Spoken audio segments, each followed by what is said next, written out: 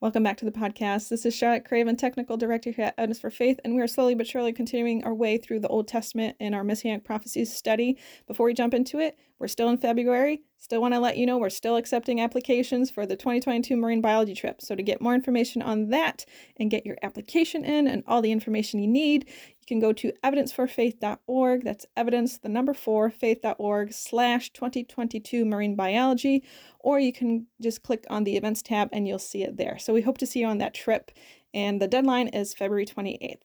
So without further ado, here is Michael Lane in episode 12 of The Road to Emmaus, Messianic Prophecies of the Old Testament.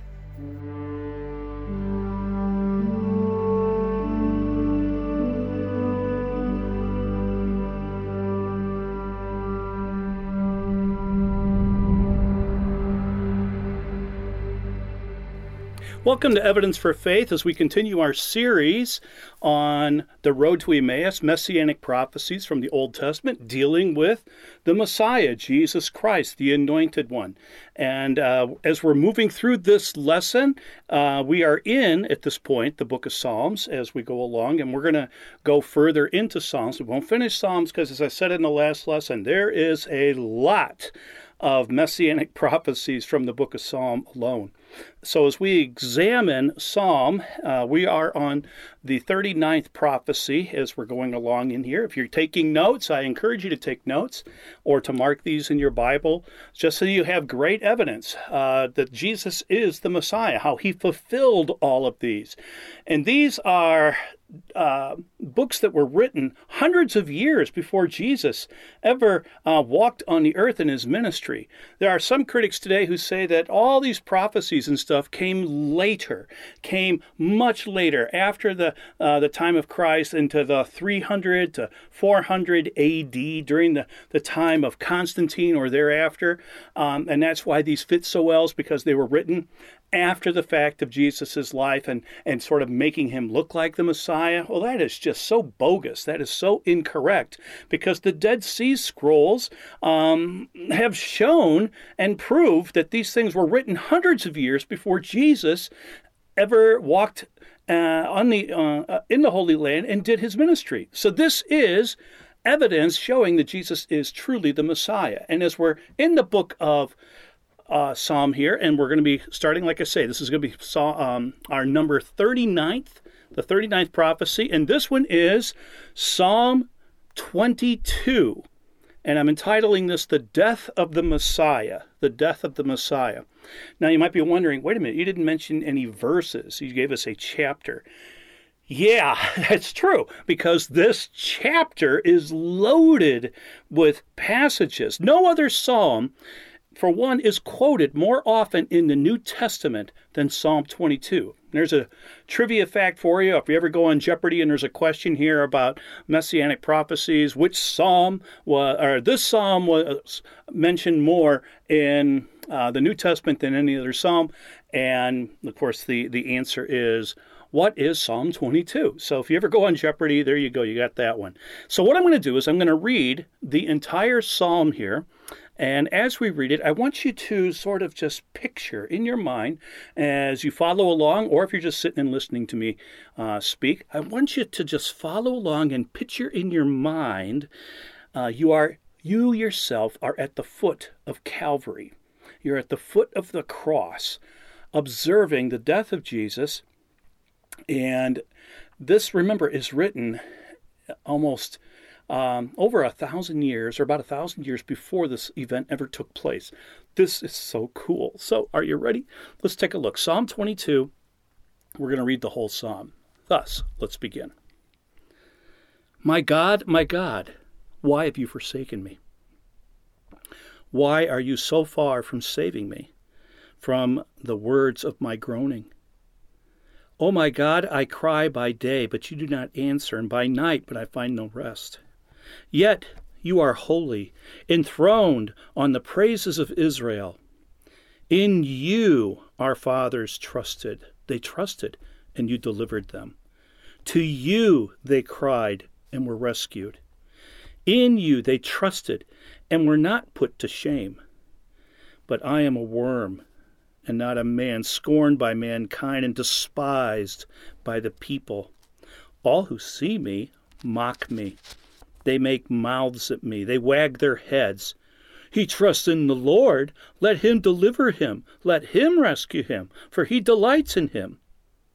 Yet you are he who took me from the womb. You made me trust you at my mother's breast. On you I was cast from my birth, and from my mother's womb you have been my God.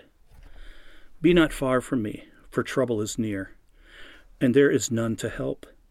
Many bulls encompass me. Strong bulls of Bashan surround me. They open wide their mouths at me like ravening and roaring lion.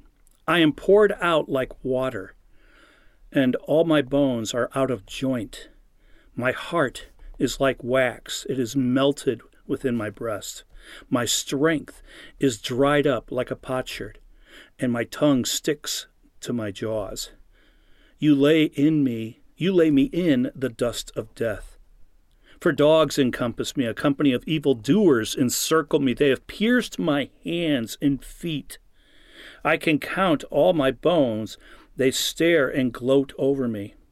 They divide my garments among them, and for my clothing they cast lots. But you, O Lord, do not be far off. O you may help. Come quickly to my aid. Deliver my soul from the sword, my precious life from the power of the dog. Save me from the mouth of the lion. You have rescued me from the horns of the wild oxen. I will tell of your name to my brothers, and in the midst of the congregation I will praise you. You who fear the Lord, praise him. All you offspring of Jacob, glorify him and stand in awe of him. All you offspring of Israel. For he has not despised or abhorred the affliction of the afflicted, and he has not hidden his face from him, but he has heard when he cried to him. From you comes my praise in great congregation. My vows I perform before those who fear him. The afflicted shall eat and be satisfied. Those who seek him shall praise the Lord. May your hearts live forever. All the ends of the earth shall remember and turn to the Lord, and all the families of the nations shall worship you. For kingship belongs to the Lord, and he rules over the nations. All the prosperous of the earth eat and worship. Before him shall bow all who go down to the dust, even the one who could not keep himself alive. Prosperity shall serve him. It shall be told of the Lord to the coming generation. They shall come and proclaim his righteousness to a people yet unborn, that he has done it. So that's the psalm. Though David wrote this psalm, obviously as a prayer of suffering, David did go through times of suffering. And it has a dual purpose because it's pertaining somewhat to David, but it has messianic passages embedded in it that come true. God is using David's life in symbolism also in certain aspects of it to be prophecy for the Messiah. So it gains its full meaning when it's compared to Jesus. Now, under the influence of the Holy Spirit, David pens this suffering song that would predict how our Savior suffered on the cross at the hands of fallen men. Now, this psalm has 5 distinct major prophecies concerning the Messiah. The first are going to be found in verses 1 through 21, which is often called, in theology, they call this the agony of the cross, verses 1 through 21 of this psalm. Just picking out a few pieces of this as we're going to take a look.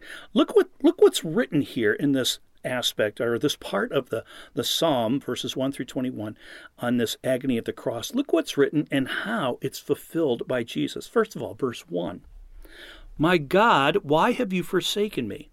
Now that should be ringing a little familiar tone to you, particularly around Easter time, because this is Matthew, the writer of the Gospel, Matthew, actually takes this psalm and uses this because Jesus actually quoted it while he was on the cross. And it's recorded in Matthew chapter 27, verse 46. And about the 9th hour, Jesus cried out with a loud voice saying, Eli, Eli, lema sabachthani? That is, my God, why have you forsaken me? So we see the first verse right there. Skip down to verse 6. We're going to see something again. Scorned by mankind and despised by the people. Okay, how is this messianic? Well, let's just take a look here for a second at Isaiah. We'll come back to, or get to Isaiah later on, but let's pull something out of Isaiah that might help you ring a bell and connect this. In Isaiah chapter 53, verse 3, and I'm sure some of you have already caught what I'm about to say, Isaiah 53:3 says, he was despised and rejected by man, a man of sorrows and acquainted with grief, and as one from whom men hid their face, he was despised, and we esteemed him not. So verse 6, where it says, scorned by mankind and despised by the people, Isaiah picks up on the same thing, not taking it directly from David, but from the Holy Spirit. And we do see this frequently in Jesus' life, how he was despised, how he was scorned by mankind. I mean, Jesus was constantly, we can't even list all the different times here that you find in the four Gospels of Jesus being scorned by mankind, despised by the people. But on the cross, he definitely was, because they made fun of him on the cross. As he was hanging on the cross, people were spitting at him, probably hurling, well, it says, hurling insults at him and stuff. So he was despised on the cross. So verse 6 fulfilled. Skip to the next verse, verse 7. It says this, all who see me mock me. They hurl insults. Well, here again, we see the same thing we're just talking about. It's just a continuation. And out of Matthew, again, let's take a look in Matthew chapter 27, verses 28 through 31. We read this about Jesus being mocked and insults hurled to him. So Matthew 27, 28 through 31. And they stripped him and put a scarlet robe on him and twisted together a crown of thorns. They put it on his head. They put a reed in his right hand. And kneeling before him, they mocked him, saying, Hail, King of the Jews! And they spit on him. And they took the reed and struck him on the head. And when they had mocked him, they stripped him of the robe and put his clothes on him and led him away to crucify him. I mean, we see this so clearly in this passage. And just move down a couple of verses. Matthew 27, verses 39 through 44. Look what we read here in the same thing. We're going to see this exact same thing take place again. And those who passed by derided him, wagging their heads and saying, You who would destroy the temple and rebuild it in 3 days, save yourself. If you are the Son of God, come down from the cross. So also the chief priests and the scribes and the elders mocked him, saying, He saved others. He can't save himself. He is the King of Israel. Let him come down now from the cross, and we will believe in him. He trusts in God. Let God deliver him now if he desires him. For he said, I am the Son of God. And the robbers who were crucified with him also reviled him in the same way. A little note here. Did you catch what the people called Jesus in that last verse, 44? It's talking about, right at the end, he says, For he said, I am the Son of God.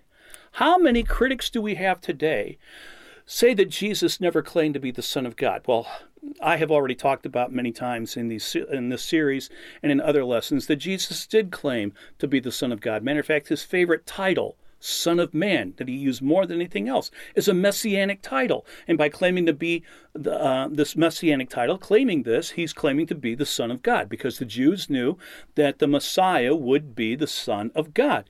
And so he's constantly claiming that. Also, in the book of John, John records 8 specific times in particular that Jesus claims to be I am, ego eimi, which in Greek means I am, and that's the same name that is used in the Septuagint, the Greek translation of the Old Testament, in Exodus chapter 3, when Moses asks God, what's your name? And God replies, I am that I am.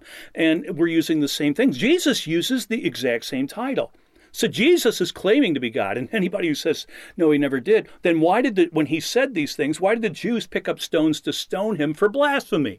They did this because that was the penalty for someone who claimed to be God, and to be stoned. of course, Jesus was not stoned. He had to be sacrificed on an altar with wood as a prophecy also. So he had to be sacrificed. His blood had to be shed. Besides, when you stone a person, there's not a lot of bloodshed always. Where crucifixion, he's going to be stabbed and everything. There's going to be blood. The scourging, there's going to be blood. So that sort of fits this whole thing also. But Jesus did claim to be the Son of God, and even his murderers actually said the same thing. It says here in Matthew 27, for he said, I am the Son of God. So it just behooves me how critics of the Bible, critics of Jesus, will say that Jesus never claimed to be the Son of God. Oh, yes, he did. Unfortunately, how blind people are that they just don't see this and they don't read this. If he hadn't, then why would they have said this? But Jesus was constantly using messianic titles for himself. And they sort of skip that. Moving on here, look at verse 15 of Psalm 22. It says, my tongue sticks to my jaws.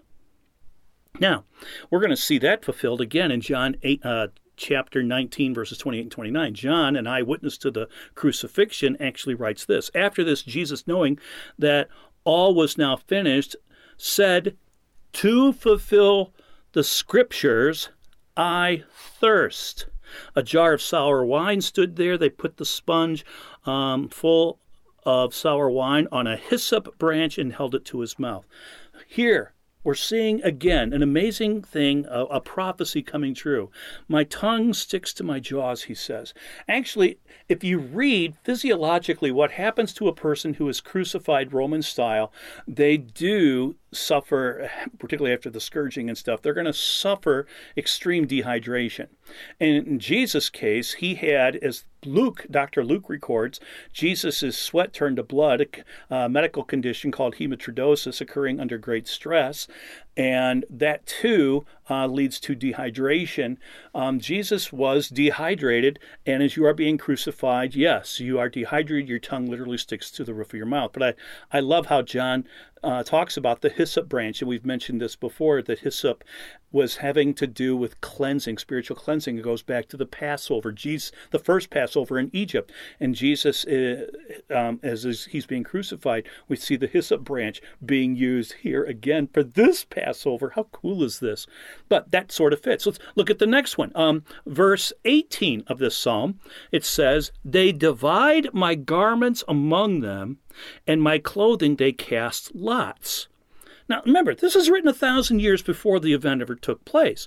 And John records this event, again, he's an eyewitness, he's there watching the thing, and he records this and pulls out this prophecy and he writes about this because it's the fulfillment of this.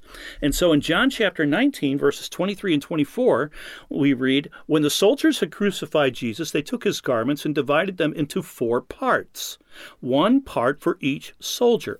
Also his tunic. But the tunic was seamless, woven in one piece from top to bottom, so they said to one another, let's not tear it, but cast lots for it to see whose it shall be.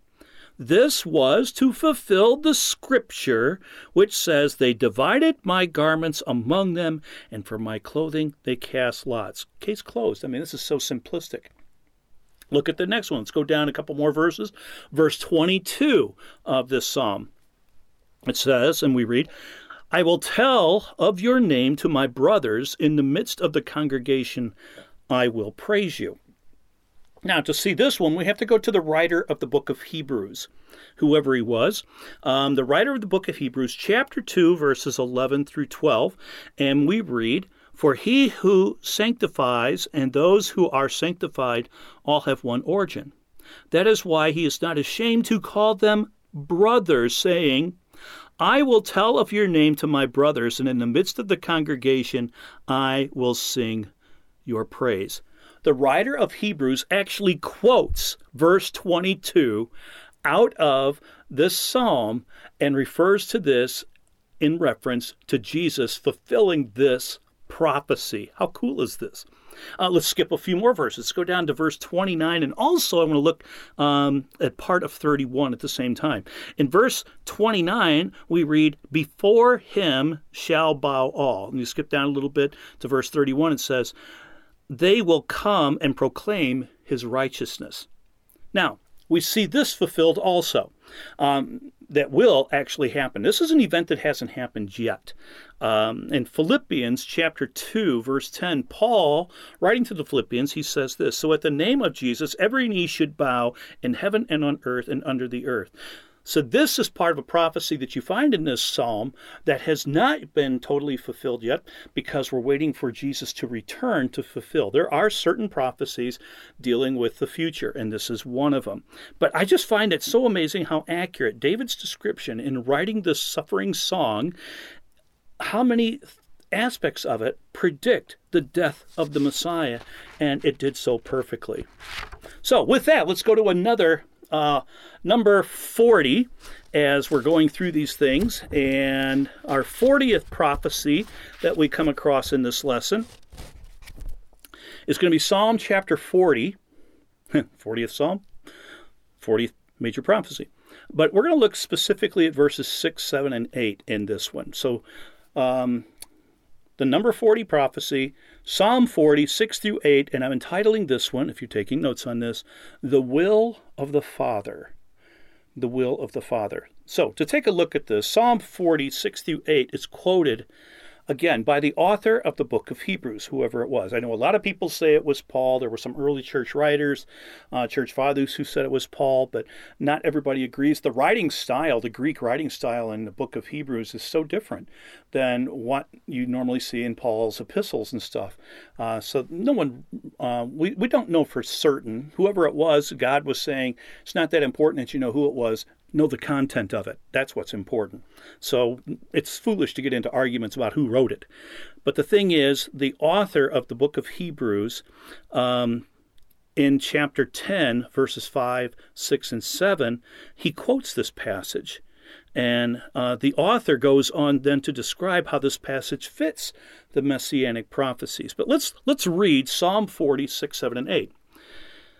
"Sacrifice and offering you have not desired, but you have given me an open ear. Burnt offerings and sin offerings you have not required. Then I said, Behold, I have come. In the scroll of the book it is written of me, I desire to do your will, O my God. Your law is within my heart."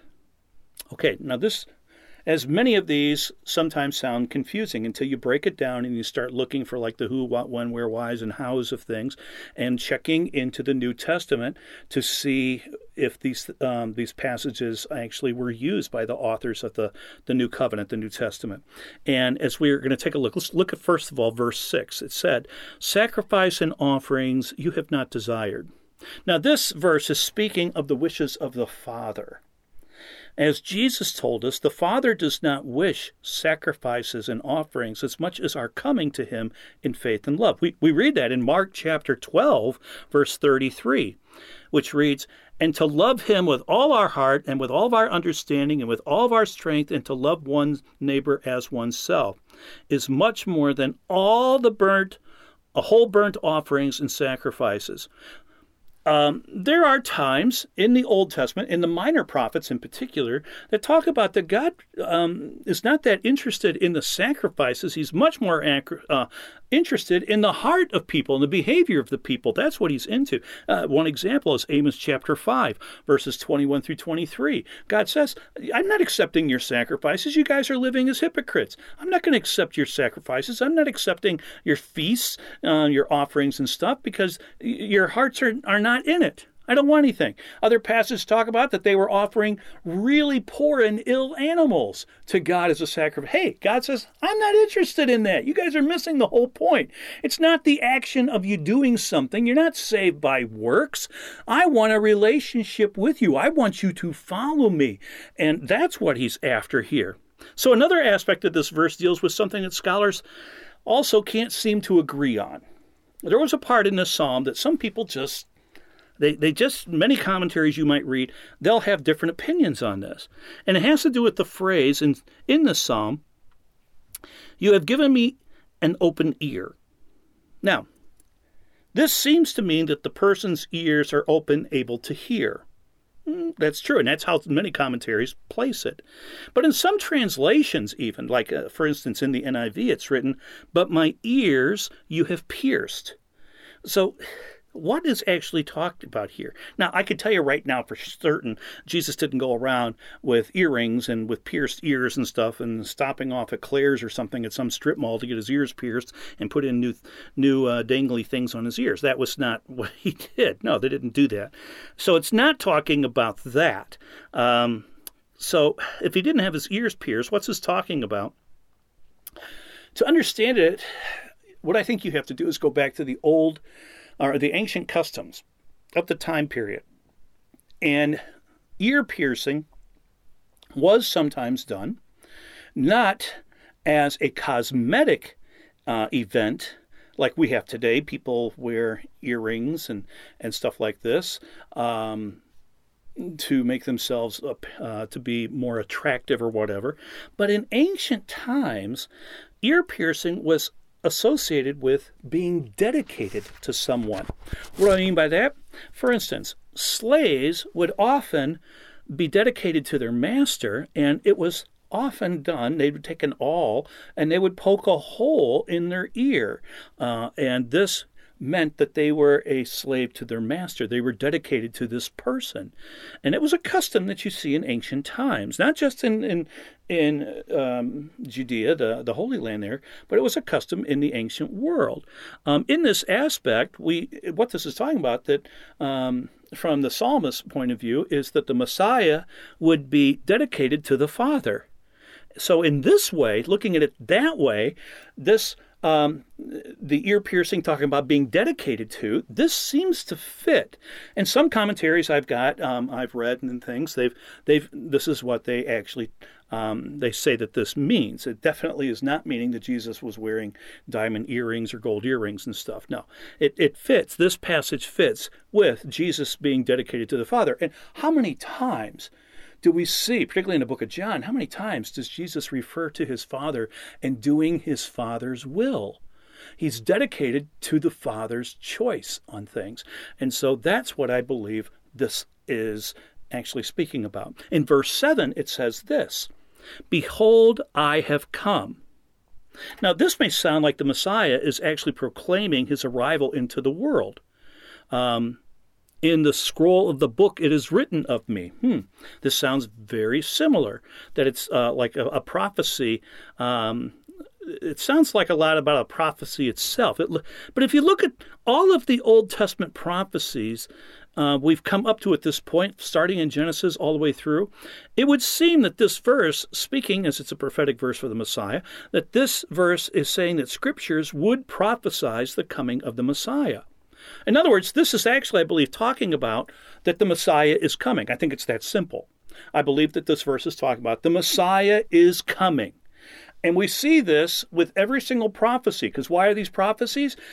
Just going back into what the Bible talks about. In chapters 1 and chapter 2 of Genesis, God creates the perfect world, the perfect environment. There's no death, there's no illness, there's no mutations, there's no flaws, there's no anger, there's no tears, etc., etc. Chapter 3 of Genesis comes along, man chooses poorly, and we bring death, destruction, mayhem, rape, murder, famine, desolation, depression, cancer. We bring all of this into the world. And God constantly from this point on is telling us, I'm going to fix the plan with, I have a plan, and a person will be born, a man will be born of a woman who will fix this. He's talking, of course, about the Messiah, Jesus. And then you have all these things, these prophecies we've been doing saying the Messiah is coming. The Messiah is coming. The Messiah is coming. And each one of the prophecies talks about it, as we talked about with the Old Testament offerings, the Old Testament and the covenant having to do with the feasts. They're all pointing to the Messiah coming. I mean, that's what prophecies are. They're talking about the Messiah coming. And I believe that's simply what this is talking about here. In verse 8 it says, I desire to do your will, O my God. Well, again, we're going to see this quoted, that verse right there, quoted by the writer of the book of Hebrews. In Hebrews chapter 10, verses 9 and 10, it comes right out, because the author of the book of Hebrews writes, Then he added, Behold, I have come to do your will. He abolishes the first in order to establish the second. And by that we will have been sanctified through the offering of the body of Jesus Christ once and for all. So we see the author of Hebrews actually uses that exact phrase out of this psalm. But not only that, here's an extra piece to it. In John's Gospel, chapter 4, verse 34, Jesus says, "My food is to do the will of him who sent me and to accomplish his work." We have basically the same thing being said here. What you see in that psalm, John is using also. And so in light of this, we can see that this psalm does in fact deal with the Messiah who is coming, who is Jesus, and how he fulfills this. So that's number 40. And let's go to the next one here, very quickly here. Number 41 of the Messianic prophecies, major Messianic prophecy 41, is Psalm 41. And it's one verse, verse 9. I want to focus on verse 9. And it reads, "Even my close friend in whom I trusted, who ate my bread, has lifted his heel against me." Now, again, this is a psalm that has dual meaning. It was first meaning and pertaining to David, and David's response to some of his advisors and close friends turning against him and betraying him. But it has a dual meaning because it's also messianic. How do we know it's messianic? It's because we see it fulfilled in the New Testament, and this is actually quoted. So we know that Judas Iscariot was the betrayer. I mean, we get that. He was a close friend of Jesus. He was actually, and most people don't quite catch this, but Judas Iscariot was one of the leaders of the 12 disciples. Yes, one of the leaders. Now, some have actually, when I have said this in the past, they're like, where in the world do you get that? Well, it's really simple, because he is told, we are told in the Gospels that he held the money bag. Who holds the money bag? Somebody important. You don't give it to somebody who's not important. I remember back in school, in middle school and in high school, we had class officers. We had a president, a vice president. We had a secretary who took notes in their meetings, and we had a treasurer. Actually, one year I actually ran and was the class treasurer, and thus, I had a position of power. In organizations, some people, the person who holds the money bag has the power. And so it's an important position. And Judas was the one who handled the money bag. John tells us that many times he was dipping into it without us knowing it. And not until all this came afterwards, and after the crucifixion, after Judas commits suicide and everything, then the Holy Spirit enlightens them and they get to see everything for what it was. That Judas was the betrayer, that Judas was the one that was a false friend to Jesus. He appeared to be a close friend. He shared bread. He traveled with Jesus the Messiah, his master. Matter of fact, he helped perform miracles when Jesus fed the 5,000. If you recall, he breaks the small little Happy Meal, puts it in baskets, and the disciples take it out and distribute it. And while it's being distributed, it keeps multiplying. So Judas is actually participating in this miracle. He's in the boat when there's the storm at sea. And when the storm at sea occurs and Jesus calms it, it says the disciples worshiped him. But the thing is, Judas was a false believer. He was a false believer. And he was there with Jesus, but he plotted his death. He plotted betrayal and stuff like this. And so he is the betrayer. Judas, in short, was a false believer. And believe it or not, we have those in our churches and youth groups and things even today. We have these people. And Judas, I mean, look at it. And compared to what we have today, Judas knew the right answers. He knew what to say. He appeared, he so fooled everybody of the disciples that even at the Last Supper when Jesus says, one of you will betray me, and they're all asking, is it me, is it me, is it me? You notice no one in the room says, it's Judas. As a matter of fact, when they asked Jesus, who is it? And Jesus says, it's the one I hand this parcel of food, and he hands it to Judas. Even then, they didn't catch it.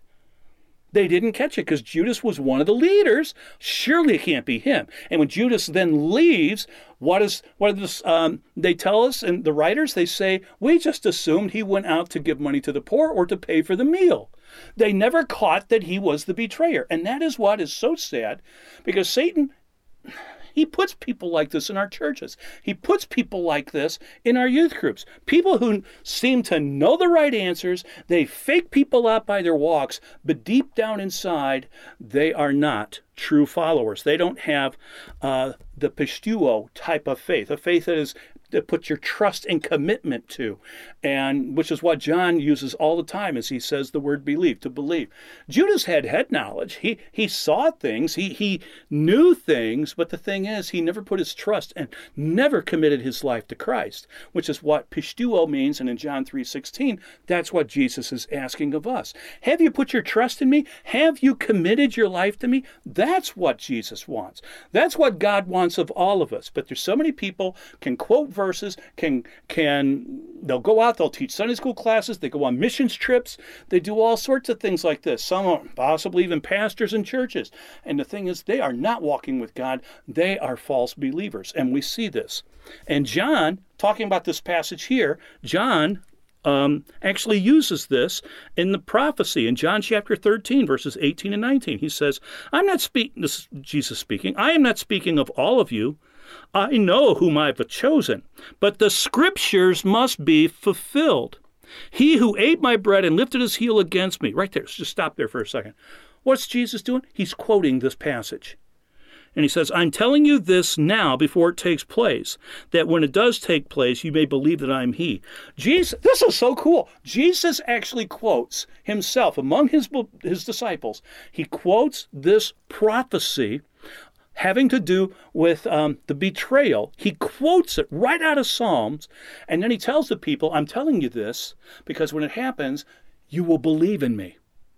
Because the disciples still didn't quite understand, even at the Last Supper, they weren't quite catching everything, but they do afterwards. Well, that is a fascinating thing, and I just invite you right now, as we just are going to close out this lesson, have you committed your life to Christ? Do you really know him? Or is it just a bunch of facts? You know the historical Jesus and you believe the historical facts. That doesn't make you a Christian, because that's not pisteuo faith, which is what the Bible actually says, to put your trust in. That's what pisteuo means. It's a hard word to translate into English. It sort of means to trust in and to commit to. And it's not having a bunch of head knowledge, knowing a bunch of facts. And if you've listened to my biography on our website, I was one of these for a long time. I was just like a Judas, where I knew all the right things. I could quote Bible verses by the hundreds to people. I was always in church. I helped out sometimes in teaching some things, even in when I was still in middle school, helping out with like VBS and stuff. I went to Awanas. I did all these kind of things. The thing is, I wasn't a Christian, because I'd never put my trust and I never put my commitment to Jesus. I knew all the facts, and I could quote things. And I'll tell you, my life showed that.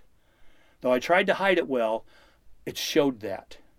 And then, in 8th grade, I became a Christian. I realized I just have the head facts. I'm like a Judas. Instead, I sat in a chair when I was hearing Billy Graham talk about this at the McCormick Place in Chicago, the difference here of what true faith was. And I realized, boy, that's me. I'm a false Christian. I wasn't even a Christian. I was literally a Judas. But sitting in that chair that night, I said, Lord, I do trust you as my Savior, and I'm committing my life to you. And then the Holy Spirit, I know, was put inside of me, because even my brother, within the next 24 hours, noticed major changes in me. And it was changes that I wasn't really trying to do. God just put his Spirit inside of me and started cleaning house. See, a lot of people get confused. They think you got to clean your life up before you become a Christian. That's like, if you're going to take your car to the car wash, you don't go out in the yard, first of all, scrub it all clean, and then take it to the car wash. No, you take the dirty car to the car wash and let the car wash do it. So what I'm trying to say is, you don't try and clean up your act on your own. You let the person or the personality do it. You let God do it. He cleans you up. You don't have to do it. He'll clean you. And when he puts his Holy Spirit inside of you, I'm telling you, you're not going to be the same. As Paul tells us numerous times, you become a new creation. That's what we're talking about here. Well, we're done in our lesson here today. I hope you have enjoyed this. And as we follow along, we're still in the book of Psalm for a while, but we've had a couple here that we finished, and I hope you're enjoying this series. We'd love to hear from you. You can go to our webpage there and talk to us, or you can always email to us or whatever, but we would love to hear from you. And if you are ever interested in having Evidence for Faith come to your church or to a school group or whatever to work to present a science thing dealing with the scriptures and God, or historical things like archaeology, or just to have me come and do some expository preaching to your group, I am so open to do this, and you can check the calendar aspect. You can see we're pretty booked up right now, but we have. I would love to do this, and it doesn't matter. We don't charge a lot. All we ask for is you cover our expenses for getting there, meal, gas, whatever it is.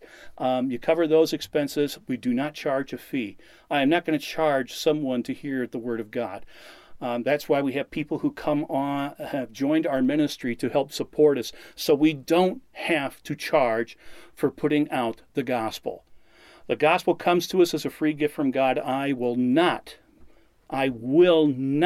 charge people to hear the Word of God. You just cover the expenses. Just get me there, and I'll be happy to do it. I mean, if you want to give a love offering, you want to give an honorarium, that is fine. We'll definitely take it, because we have expenses. We have salaries to pay and stuff. We have equipment we have to buy and replace at times. So yes, we have paper, we have printers and stuff that we have to buy things for to make booklets and lessons and stuff. So yes, we'll take something, but I don't demand it. I just want to get the Word of God out there. That's our purpose. So if you have been like I was until I became a Christian in 8th grade, maybe you've been sitting here listening to all these lessons, or maybe you've never heard this before, that there are false Christians that are out there, and they fake a lot of people out. If you've been one that you've never put your trust and your commitment to Jesus Christ, I ask you right now, please do that. It's so simple. You just sit down and talk to God about it. And thank you so much for joining us. I hope you have a great day, and join us again for another lesson on our road to Emmaus, the Messianic prophecies of the Messiah. So until we meet again, take care, and may God bless.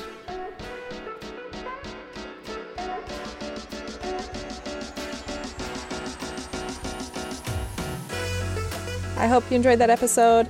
A big thank you is due to our donors for making this ministry possible. Once again, you can become a donor at evidenceforfaith.org/give. That's evidence, the number 4, faith.org/give. And help us keep this broadcast free.